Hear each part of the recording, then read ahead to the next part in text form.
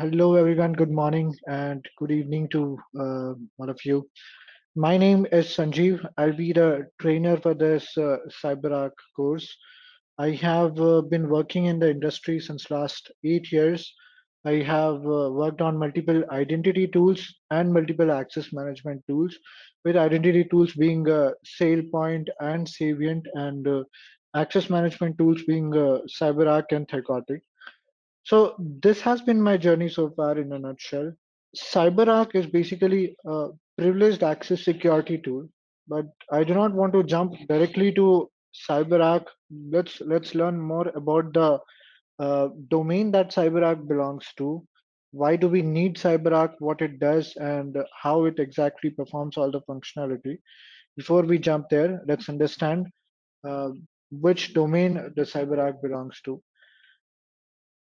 Basically, CyberArk falls into ultimately it's going to fall under cyber security, which is within cyber security you have different types of domain. You have network security, you have audit and compliance, you have governance, and within all those domains you have a subdomain called identity and access management, right? Most of the times I've seen candidates being confused about what identity and access management is and what privileged access management is. This is one thing that I wanted to clear first. Identity and access management domain is a domain inside cyber security, and privileged access management is a subdomain of identity and access management. So within identity and access management, you have identity governance. So identity and access management, within identity and access management domain, you have different types of functionalities. You have identity and governance, and you have privileged accesses, you have single sign-on. Let's talk about all these domains one by one. Before we jump into what CyberArk does and what privileged access is, I just want you to understand an overview of what identity and access management is, right? Let's understand this identity and access management with one simple example. Let's say there is a employee here, uh, John, the IT engineer, right? John joins an organization. With John's individual identity, there are going to be two entities attached. If first John joins an organization, he needs to have access to the email, right? He needs to have access to a portal where he can manage all the resource that he has, right? Maybe to manage his work, to see his organizational architecture, right? To have access to a directory in order to perform their work, right? So directory, email, and applications is something that belongs to John. When he joins an organization, his email account will be created and his identity will be managed. What accesses John has during his tenure in the company? Okay, does he have access to application one? Does he have access to application two?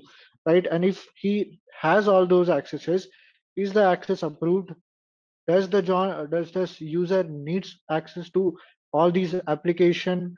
What are the privileges does this user has on all these application? So this entire set of questions related to the accesses and entitlement that one individual is going to have is something that you call identity governance.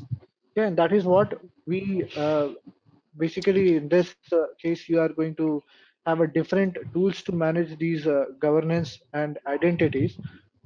Let's say you have to manage identity governance, you might have different kinds of product. For example, SailPoint is going to be there, right? Savient is going to be there to manage identity for a particular individual that joins the organization.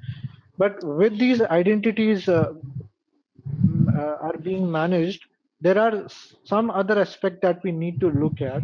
If the John has these much identities, these much entitlements, there are some systems, there are some servers inside the organization where some resources are stored. John needs to have access to those systems as well, right? So let's say some databases are there, some servers are there where some important information, some sensitive information are being stored, and this employee needs to log into those servers in order to perform his work, in order to complete his task. This person right here is not going to have abilities to log into these servers with his own identity. You cannot log into a server with your own username and password.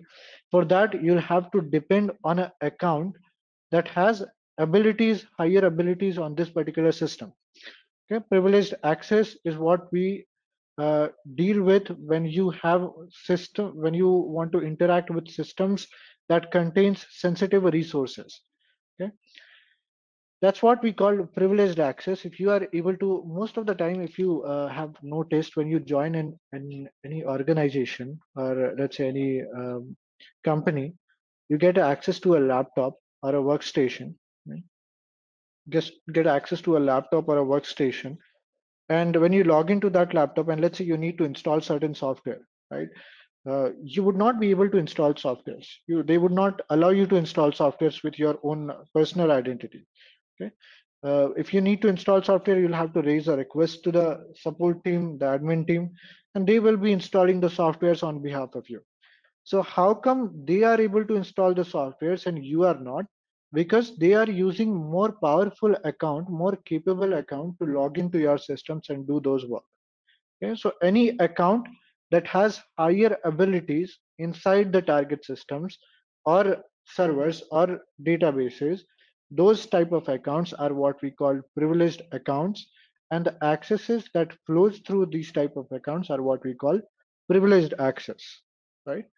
Any account that has higher capabilities on the system, capabilities as in the ability to install software, to make any changes on the server level, to push any new policy, to create any user, all those type of tasks, if you are able to do all those type of tasks in a server or in a system that has that contains some sensitive information, in that case you're using an account that has higher abilities, and those type of accounts are what we call privileged account, and the accesses that flows through these type of accounts are what we call privileged access.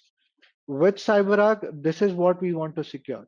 Okay? Privileged access is what we want to secure, because you'll see most of the attacks that happens, the first thing that attackers are going to target is your privilege accounts. Okay? Because that's going to give them the ability to log into your systems and perform any task that they want.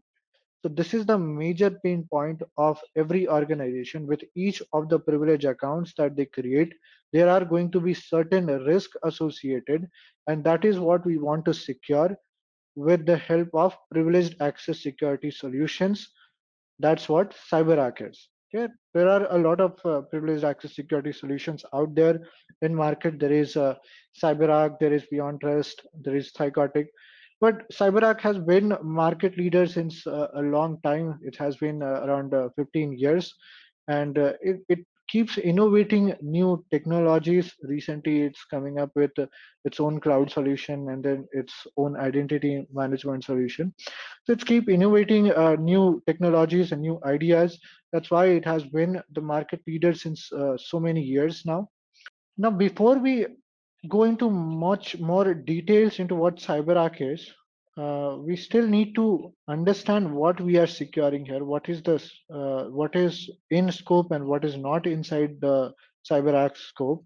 We need to understand the privilege accounts in more better terms, in more brief, more detailed explanation, so that we can understand what are the type of accounts that we want to secure, and what should be the priority when you implement a privileged access security solution, be it CyberArk or Beyond Trust or Thycotic, any privileged access security solution. How do you define the scope of the project, right? Let's understand the type of privilege accounts. Right? There are two types of privilege accounts. There are two types of privilege accounts. Let me make sure that this is right. There are two types of privilege account. First, interactive accounts. Second, non-interactive accounts.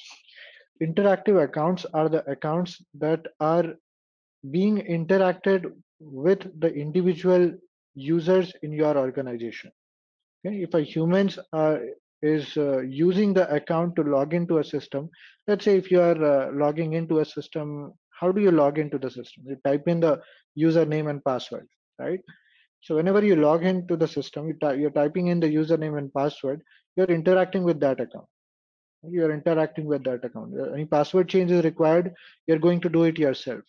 Any policy change is required, you're going to do it yourself on the account. So the account is called interactive account with because it is having a regular interaction with individuals in your organization. So this is why these accounts are created for individuals within your infrastructure, right? Now, there can be different examples of this particular interactive account, right? You can have different types of interactive accounts. Most likely, the most common examples you're going to see in a real-time architecture are your super user account. Yeah. Super user accounts are basically the accounts that has the highest level of permissions on the server. Okay? So if you have ever worked with Linux servers, there is going to be a root account, right? Root for Linux systems. If you have ever worked with Windows account, there is going to be a local administrator, right? For Windows.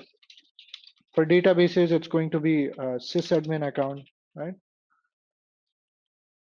These type of accounts are basically they are being used by individuals in your organization, most likely your server infrastructure team. For example, Linux infrastructure team is going to use the root account. Windows infrastructure team is going to use the uh, local accounts, local administrator, and database team is going to use the sysadmin account, right? So these type of accounts are basically used by individuals in your organization to support the servers. Let's say if any maintenance work needs to be done in your servers, any new patches needs to be pushed, any policies needs to be pushed, any user needs to be created. Those type of activities will be done through the super user account because only the super user account is going to have that much capabilities on the systems, right? And since these accounts are going to be used by individual administrators within the organization, these accounts are a type of interactive accounts because they are going to have regular interaction with these type of accounts, right? Another very common example of uh, interactive accounts is going to be Active Directory account, right? Active Directory domain admin account. And if you are not aware of what Active Directory is, Active Directory is basically a virtual repository. We are going to interact with Active Directory in coming sessions as well.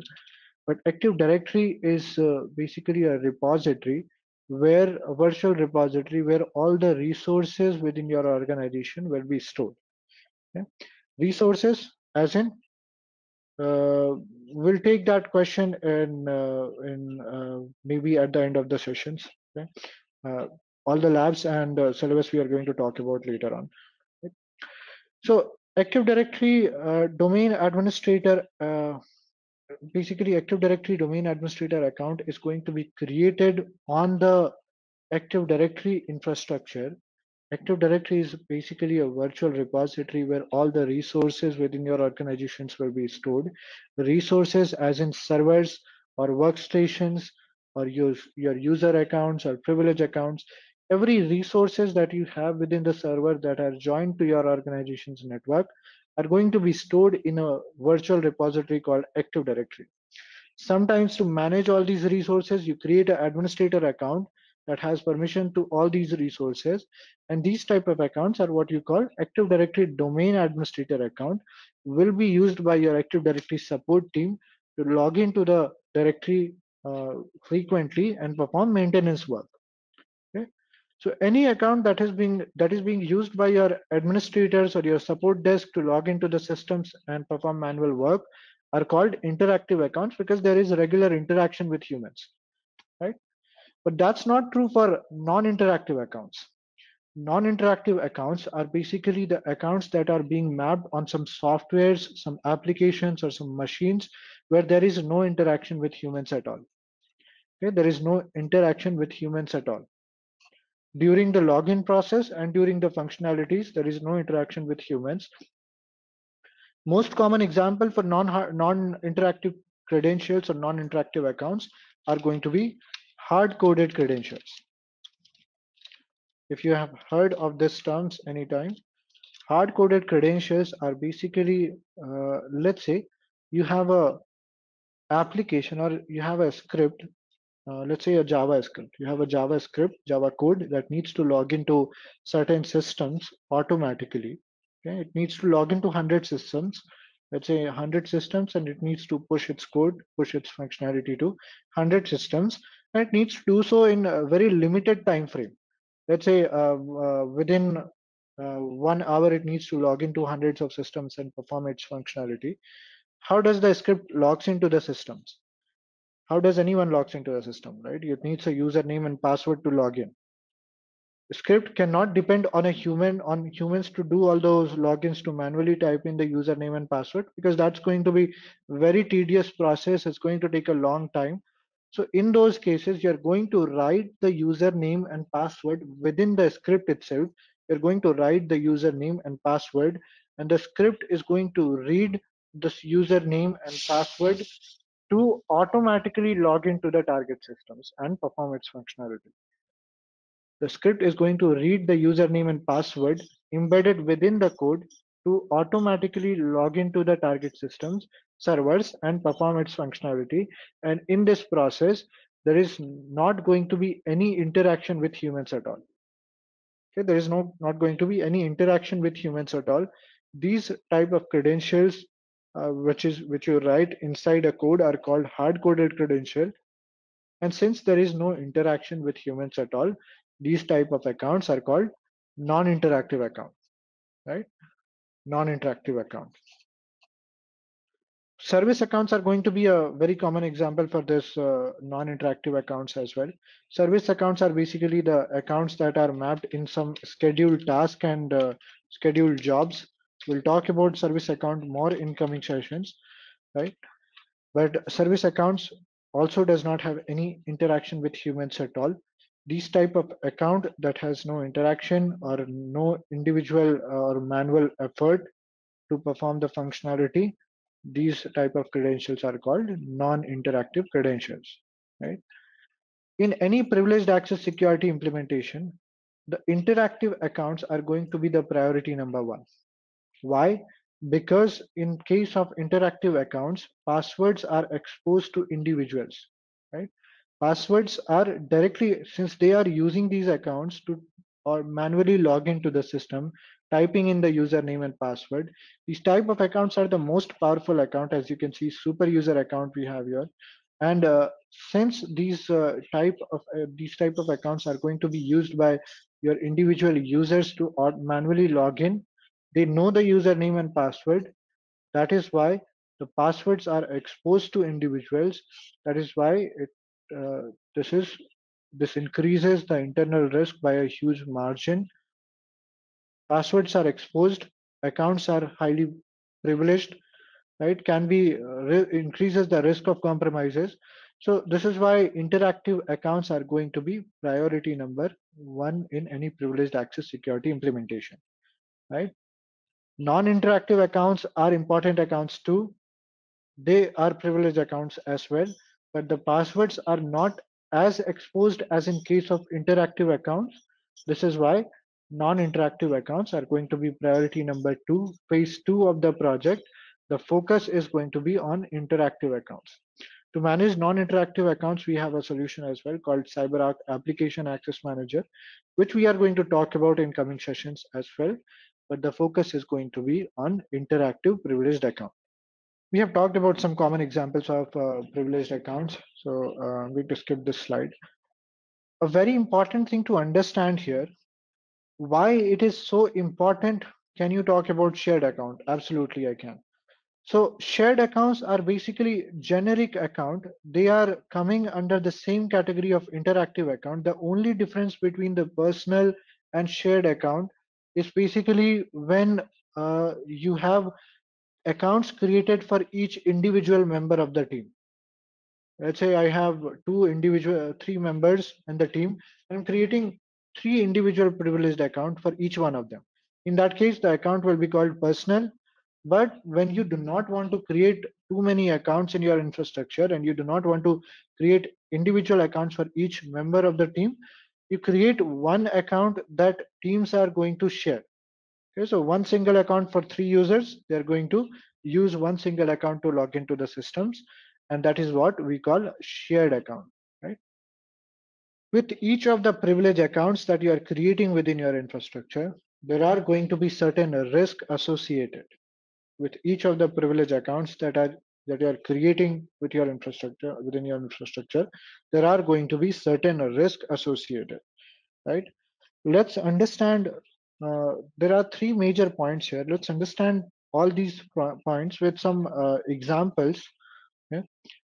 Uh, let's talk about this Active Directory account first. Okay, this Active Directory account.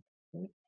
This Active Directory account is basically created on a directory, on a virtual repository that contains all the resources within your infrastructure. Okay, let's say you have thousands of servers created in your system, thousands of servers created on your organization joined to one single network.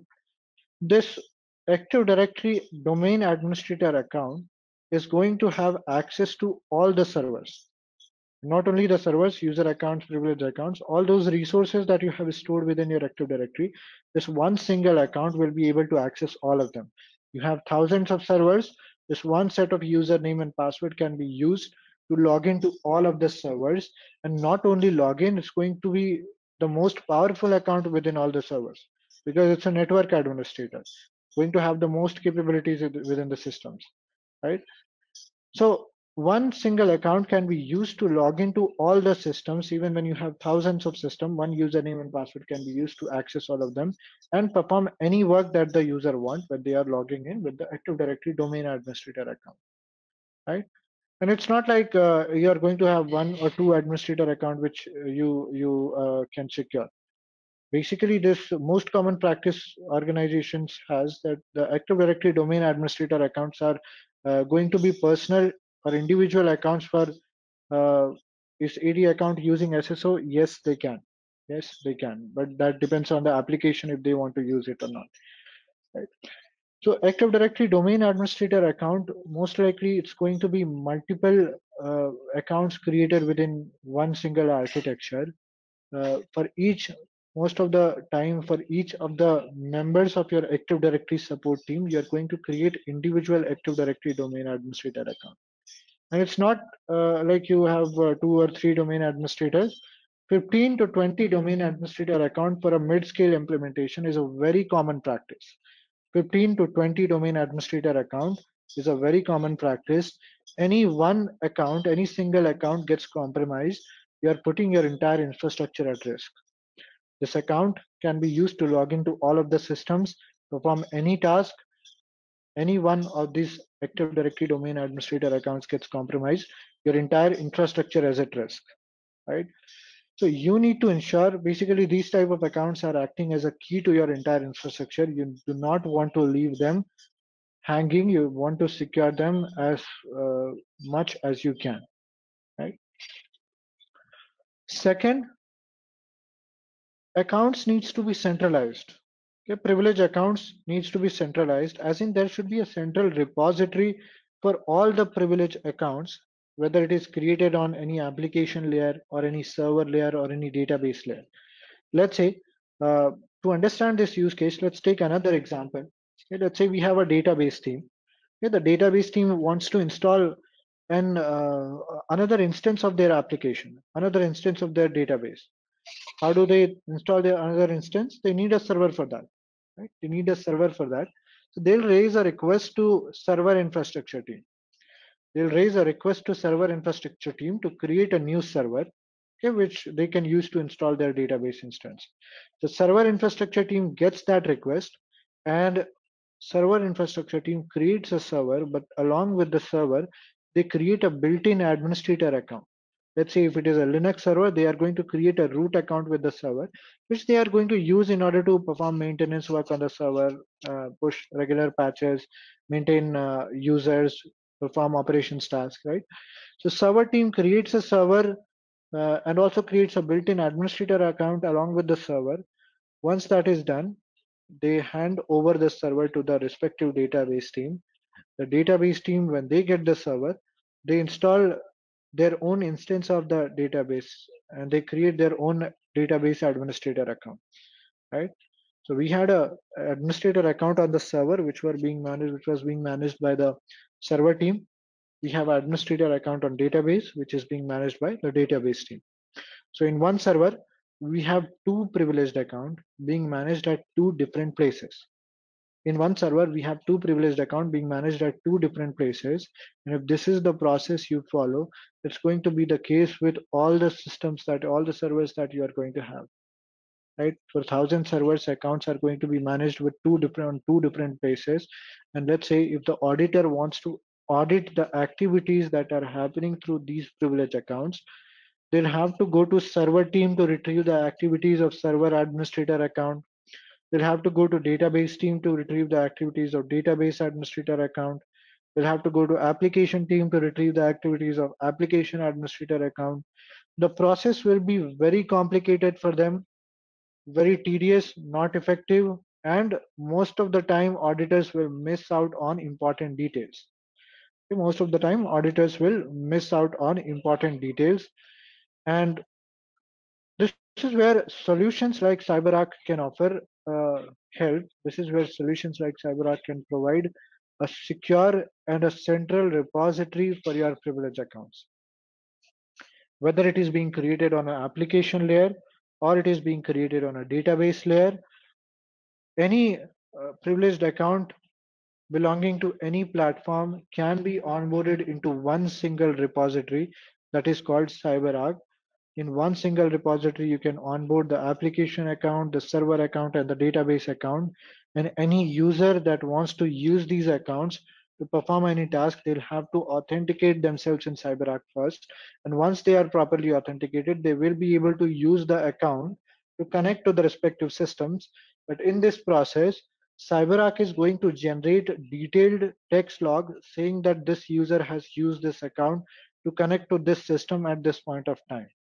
And these are the activities that user has performed. Right? This user has used this account to connect to this system at this point of time, and these are the activities that user has performed. So all the auditor needs to do in this case is log into the CyberArk user interface, and they'll have all the details waiting for them with the exact time of the connection, with the exact activities, the username, the identities, everything is going to be there. Detailed audit trails are going to be generated for auditors to see. And in this case, auditing will be much more simpler and easier and effective because the auditors will have all the details at one single place. Okay, they do not have to go to different teams to retrieve the activities. And in this case, there are very less chances that auditors will miss out on important details. This is where solutions like CyberArk can be helpful. All right, the third point here, accountability. I hope most of the individuals here have encountered this remote desktop connection client uh, in their work or in their organization. This is a client that help you. This is a client that helps you to perform logins to a particular systems, to any systems remotely from your local machine. Okay? This is a system. This is a connection client that helps you to log into any particular system that uh, from your local machine, you can establish remote connections to any other system as long as you know the IP address, the username, and password. Sumit, we are going to answer your question in a few minutes. Okay, just bear with me. So this client can be used to connect to the systems remotely from your from your laptop or your personal machine, as long as you know the IP address, the username, and password. Let's say we do not have a security solution in place. I know the password of an administrator account. I'll simply click on the connect button. I'll provide the administrator username and password. Right? I'll provide the administrator username and password, and I'll get myself connected to the respective system. Right? This is how easy it is. I'll just provide the IP address, username, and password, and I'll get connected to the respective target system. And once I'm connected, I'll choose to do some unauthorized activities. I'll share some files with someone who is not authorized to see it. I'll delete some users. I'll change some policies. Any activities that I'm not supposed to do. Who is going to know that Sanjeev has logged into this system and did all these activities? Because I am masking my identity here. I'm not writing my username and password. I'm just writing the administrator username and password. The server event logs are going to say that this activity was performed by administrator account. The activity was performed by administrator account. No one is actually going to know that Sanjeev has used this administrator account to connect to this system at this point of time and performed all these activities, right? Because I have used administrator account to connect to the system and did not use my identity. So in this case, there is no accountability. Even if I'm using the most sensitive credentials within the organization, I can get away with anything that I do, and there is no one to track my activities unless they trace the IP and all. They wouldn't really be able to know that it was me, right? This in this case, users can get away with anything that they do, even if they are using the most powerful credentials within the server, within the organizations, right? So this is a problem, and this needs to be mitigated. This is a big risk that you need to that every organization needs to address, and this is where CyberArk can help you secure this type of privilege accounts and uh, restrict the direct access to the systems. Absolutely, it's going to work, Raj. So what the solution here is, we are going to onboard this administrator account to CyberArk. We onboarded the administrator account to CyberArk. As soon as the account is onboarded, the password has been changed. CyberArk triggered a password change on this account. So I am a user. I do not know the password of this account anymore because CyberArk changed the password, right? But I have a genuine requirement to use this account. How do I use this account now? Uh, Coming to your point, right? Coming to your point, Raj. So how do I use this account now? I'll have to log into CyberArk, authenticate myself in CyberArk, and once I'm properly authenticated, I will be able to use this account to connect to the respective system. In this process, CyberArk is going to establish the connection on behalf of me. It's not going to expose the password to me. I will be able to connect to the server using this administrator account, but CyberArk is going to enter the password on the backend without exposing the password to me. Okay, the CyberArk gets me connected to the target systems with administrator account without exposing the password. And once I'm connected to the systems, it's going to record my activities. It's going to track my activities. So let's say I initiate a control panel window on the server or a notepad window on the server. CyberArk is going to generate a detailed text log saying that this user has used this account to connect to this system at this point of time. And once Sanjeev was logged in, Sanjeev initiated control panel window at this time and a notepad at this time. So it's going to keep track of my activities. It's going to generate a detailed text log saying that all these activity was performed by this user. Along with that, it's going to record my entire session in video format. It's going to record my entire session in video format. So even a mouse cursor is going to be visible for the auditors. All the recordings will be saved in CyberArk for auditors to see. And this basically gives the auditor much more controls and visibility on the privilege accounts accesses. This is how CyberArk ensures the accountability. In absence of active monitoring, logging only may not help. It will absolutely help as long as you know that which user, at least if, let's say, even if you do not have the recording, it's generating a detailed text log saying that this user was logged into this system at this time, the user performed this activity, and this activity becomes more helpful when you have command line interfaces such as Linux server. It's going to record every command that you execute in a text format. In the command line interface, it's going to record every command. Okay? If the administrator copy any data and paste it in their local system, how the CyberArk help? If that is required, it can be enabled or it can be disabled. That is where your organization has to accept risk. If you want that functionality, CyberArk has the ability to allow that copy paste functionality. But if you do not want, if you consider this as a risk, CyberArk can also disable it. How long will the session be stored as a backup? Yes, it will be stored, and based on the capability that your server has, uh, depends on the disk space. How long do you want to store the recordings? You'll have to see the capabilities of disk space, capabilities in terms of disk space. If your database has more than 1 TB, you can store the recordings for, let's say, 1 year of period. That should be fine. Okay, Arvind, that's the answer to your questions. I hope that that clears.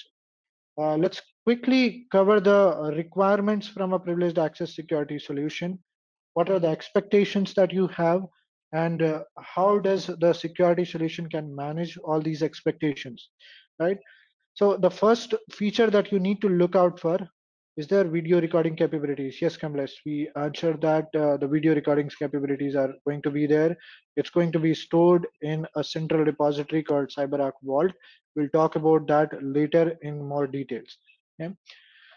Expectations. If you are investing so much in a privileged access security solution, it's going to cost a lot. But if you are investing so much in a privileged access security solution, what should be the expectations from your privileged, what should be the expectation from this solution, right? How do you, there should be some standard features in mind, right? This is how the privileged access security solution is going to provide a secure environment for my privileged account. Let's understand some standard features that you need to look out for while looking out while implementing a privileged access security solution. CyberArk core components are Vault, PVWA, CPM, and PSM. Again, we'll talk about that in more detail. The ability to rotate the passwords of the privileged accounts. Okay, managing the PAM accounts. PAM means privileged access management. You should not keep static passwords for a longer period within your organization. The static passwords comes with a risk. Okay, you should not keep static passwords for longer duration. The ability to rotate password is something that you should have in every privileged access security solution, right? You should be able to define a temporary period, let's say 30 every 30 days or every 60 days, the passwords of your privileged account should automatically change, right? Second, you should be able to define the limitations on your privilege accounts. Not everyone should be able to access the privilege accounts, right? There should be some limitations, and you should be able to impose the least privilege method, as in only those accesses should be provided to the individuals that is required for them to complete their task, not greater, not lesser. Okay, not greater, not lesser. This is called least privilege method. Only those permissions will be provided to the individual that is required for them to complete their task. If they do not require access to privileged account, if they do not need to do a high elevate activities that require elevated privileges, we will create read-only accounts for them and provision the access through that particular account, right? Now, this is something that the tool is going to help you to achieve. The third feature here is audit trails. It's going to generate detailed audit trails for your every sessions that are being initiated using privileged accounts onboarded to CyberArk. Going to generate a detailed log saying that this user has used this account to connect to this system at this point of time. Detailed session monitoring and session recording is going to be there.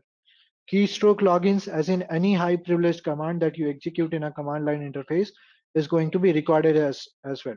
So let's say if you're logged into a Linux server and you write commands like add user or switch to a different user account, right? All those commands is going to be recorded for auditors to see, right? So this is going to ensure accountability within the organization. Multi-factor authentication is going to be there, right? Dual factors of authentication. You should not only type in the username and password. You will have to go through another factor of authentication before you are able to reach your privilege account, right? Just like how it works in online banking portals. Um you have a portal where you type in the username and password, but before you are able to log in, you'll have to type in a one-time password once again, and only when you provide the one-time password, it allows you to log in. Similarly, before you're able to reach to your privileged accounts in CyberArk, you'll have to go through multi-factors of authentication, multiple factors of authentication. CyberArk does not have a MFA solution of its own, but it allows you to integrate different types of multi-factor authentication solutions that are out there. So session management, detailed session monitoring, recording, and isolation. Okay, recording in video format, tracking the activities, and does not allow the direct interaction with the user machine and the target system. If you do the RDP connection, you're going to interact with the servers directly. You're going to connect to the servers directly. In case of CyberArk, there is going to be a jump server which prevents your local machine to push malwares into the target systems, which has some sensitive information. So this is where isolation is going to help you. This is what isolation, I'm sorry. Mhm. This is where isolation is going to be there. Yes, session isolation will help you control the direct interaction between user and target system. The last feature I'm going to talk about is temporary access. Basically, the solution should be able to provision temporary access to the systems. If the user does not require access on permanent basis, you should not allow the users to have those access on permanent basis, right? The user should be able to request for a temporary access, let's say 1 hour or 2 hour, and as soon as the time period expire, the solution should automatically be able to deprovision those accesses as soon as the time period expires, right? So this is what we call temporary access. These are some basic features that every privileged access security solutions are going to have. Uh, we will understand the approach that CyberArk follows in order to manage the credentials. We are going to talk about the brief architecture, but today I don't think we have enough time. There is a limitation on time. So let's quickly, let me give you an overview on what should be the syllabus of the CyberArk course and what will be the course content, what you can expect from this course. Basically, in this course, we have included both administration and implementation topic in one single course. So we are going to start from very basics, like what are the pain areas that companies or clients faces when they are looking to implement, when they have a lot of privileged account. What are the risks associated with each of these privileged accounts that you create? And what are the expected solutions? How does a privileged access security solution can provide a secure environment for your privileged accounts?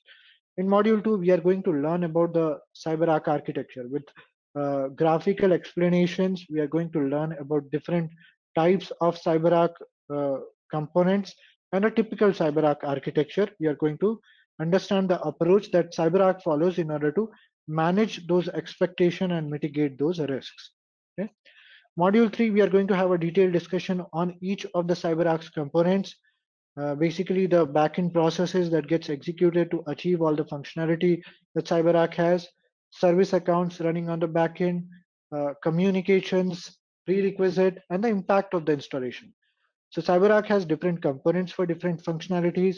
For a database, it has Vault. For front-end UI, it has PVWA, Password Vault Web Access, right? For session management, it has Privileged Session Manager. For password management, Central Policy Manager is there. Different components for different functionality, which we are going to talk about in the module 3. We are going to spend half an hour to 1 hour on each of these components, and we'll learn the theory in very detailed manner.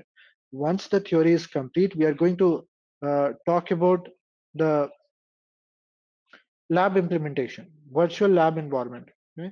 So this is where we create virtual machines for each one of you. We are going to create 5 set of virtual machines hosted in AWS cloud.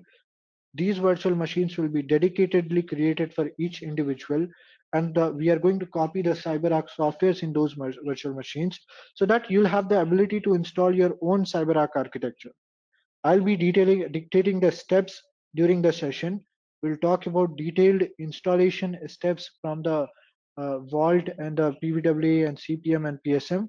We are also going to build our own Active Directory and build our own email notification engine, which is going to trigger alerts when something goes wrong with our CyberArk architecture, right? So Along with the recorded sessions, you are also going to have access to this install lab guide, which contains detailed installation steps, whatever we are going to discuss, along with the screenshots, so you can even practice on your leisure time. We have the integration topics mapped here as well. So all of these topics we are going to discuss in more detail, right? Uh, Module 4 is going to be all about installation of the CyberArk component. Once the architecture building is complete, we are going to talk about, yes, absolutely. We'll share the PDF file with all of you. Once the session starts, we'll share the PDF file. Okay. Module 5, we are going to talk about the policies. So the infrastructure will be complete, but it's going to be blank. So we'll start configuring some policies which can help us manage our infrastructure. We'll work with master policies, platform policies, exceptions in the CyberArk master policies. We are also going to talk about the platform settings. In module 6, we are going to learn about user access management. How do we provide user individual users accesses to the privilege accounts that we have onboarded in CyberArk, right? How do we control the access on a more granular level with object level access control? We are going to learn that. Module 7, we are going to talk about Windows accounts onboarding, Linux accounts onboarding, network accounts, web connections, right? All of those, I'm not going to bore you with technical details for now. Module 8, we are going to learn about the daily to daily use cases that a user, that when a CyberArk administrator joins in a running infrastructure, what type of task they perform on daily to daily basis, right? Accounts onboarding, discovery of accounts automatically, password upload utility, password management problems, right? Auditing and reporting, we are going to have a separate session on auditing. We are going to understand how do we help our auditors to get the details that they need, right? Module 9, we are going to have some troubleshooting use cases, right? So let's say if suddenly something goes wrong with our CyberArk architecture, how do we work with those kind of situation? Let's say suddenly if our front end UI is not responding, right? How do we work with those situations? What logs do we look for? What approach do we take? If suddenly password management issues are happening, how do you work with those kind of situation? Yeah, so in module 9, we are going to have a detailed discussion about different type of troubleshooting use cases. In module 10, we are going to learn about how the uh, backend applications, the credential files work inside CyberArk. And this is very important topic from interview and certification perspective. Some level of technical details are hidden there. Some level of technical details are hidden there, so I'm not going to go into much more details of credential file. Basically, this is used for service accounts that are running on the backend for CyberArk components. In module 10, we are going to have a detailed discussion on credential file. We are going to learn if these credential files gets corrupted, how do you work with those situations. In module 11, we are going to talk about disaster recovery, which is basically setting up a backup infrastructure when our primary vault is not responding. This disaster recovery infrastructure is going to make sure that your primary infrastructure, even if that is impacted, your users are not facing interruption in service. This DR vault can take over and all the users will be redirected to the disaster recovery service, which is going to make sure that they are able to retrieve the information and connect to the systems even when the primary database is not working. Okay, this is we are going to set up an entire disaster recovery architecture from scratch in our lab environment. On module 11, we are going to have a detailed discussion and setting up on the disaster recovery architecture. We'll also perform a disaster recovery drill to see how it works in real time.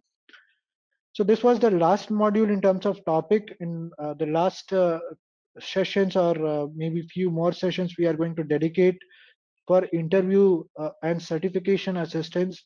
We'll talk about the approach that you need to take in order to complete the certifications and what kind of questions and profiles are going to be uh, more important from interview perspective. What are the topics that you need to focus on? Along with this, I'll forward this exercise guide to you, which contains a lot of CyberArk use cases that will help you practice in your leisure period.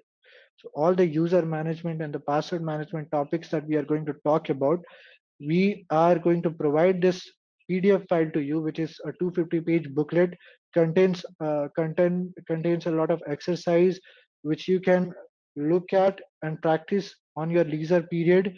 That will give you some understanding on the respective topics that we are going to discuss. So if you want to practice on your leisure time, you can use this exercise booklet to do that. Okay? Apart from the regular exercises that I am going to provide, this exercise guide is going to help you as well. And apart from that, we are also going to provide a theory notes, which is where I summarized all the topics that are relevant from certification and interview perspective, and all the topics related to each of the topics that we are going to discuss is going to be mapped here. I have tried to highlight the topics that are important from certification and interview perspective. We are going to talk about that as well. Okay, so this is what we offer at this point of time.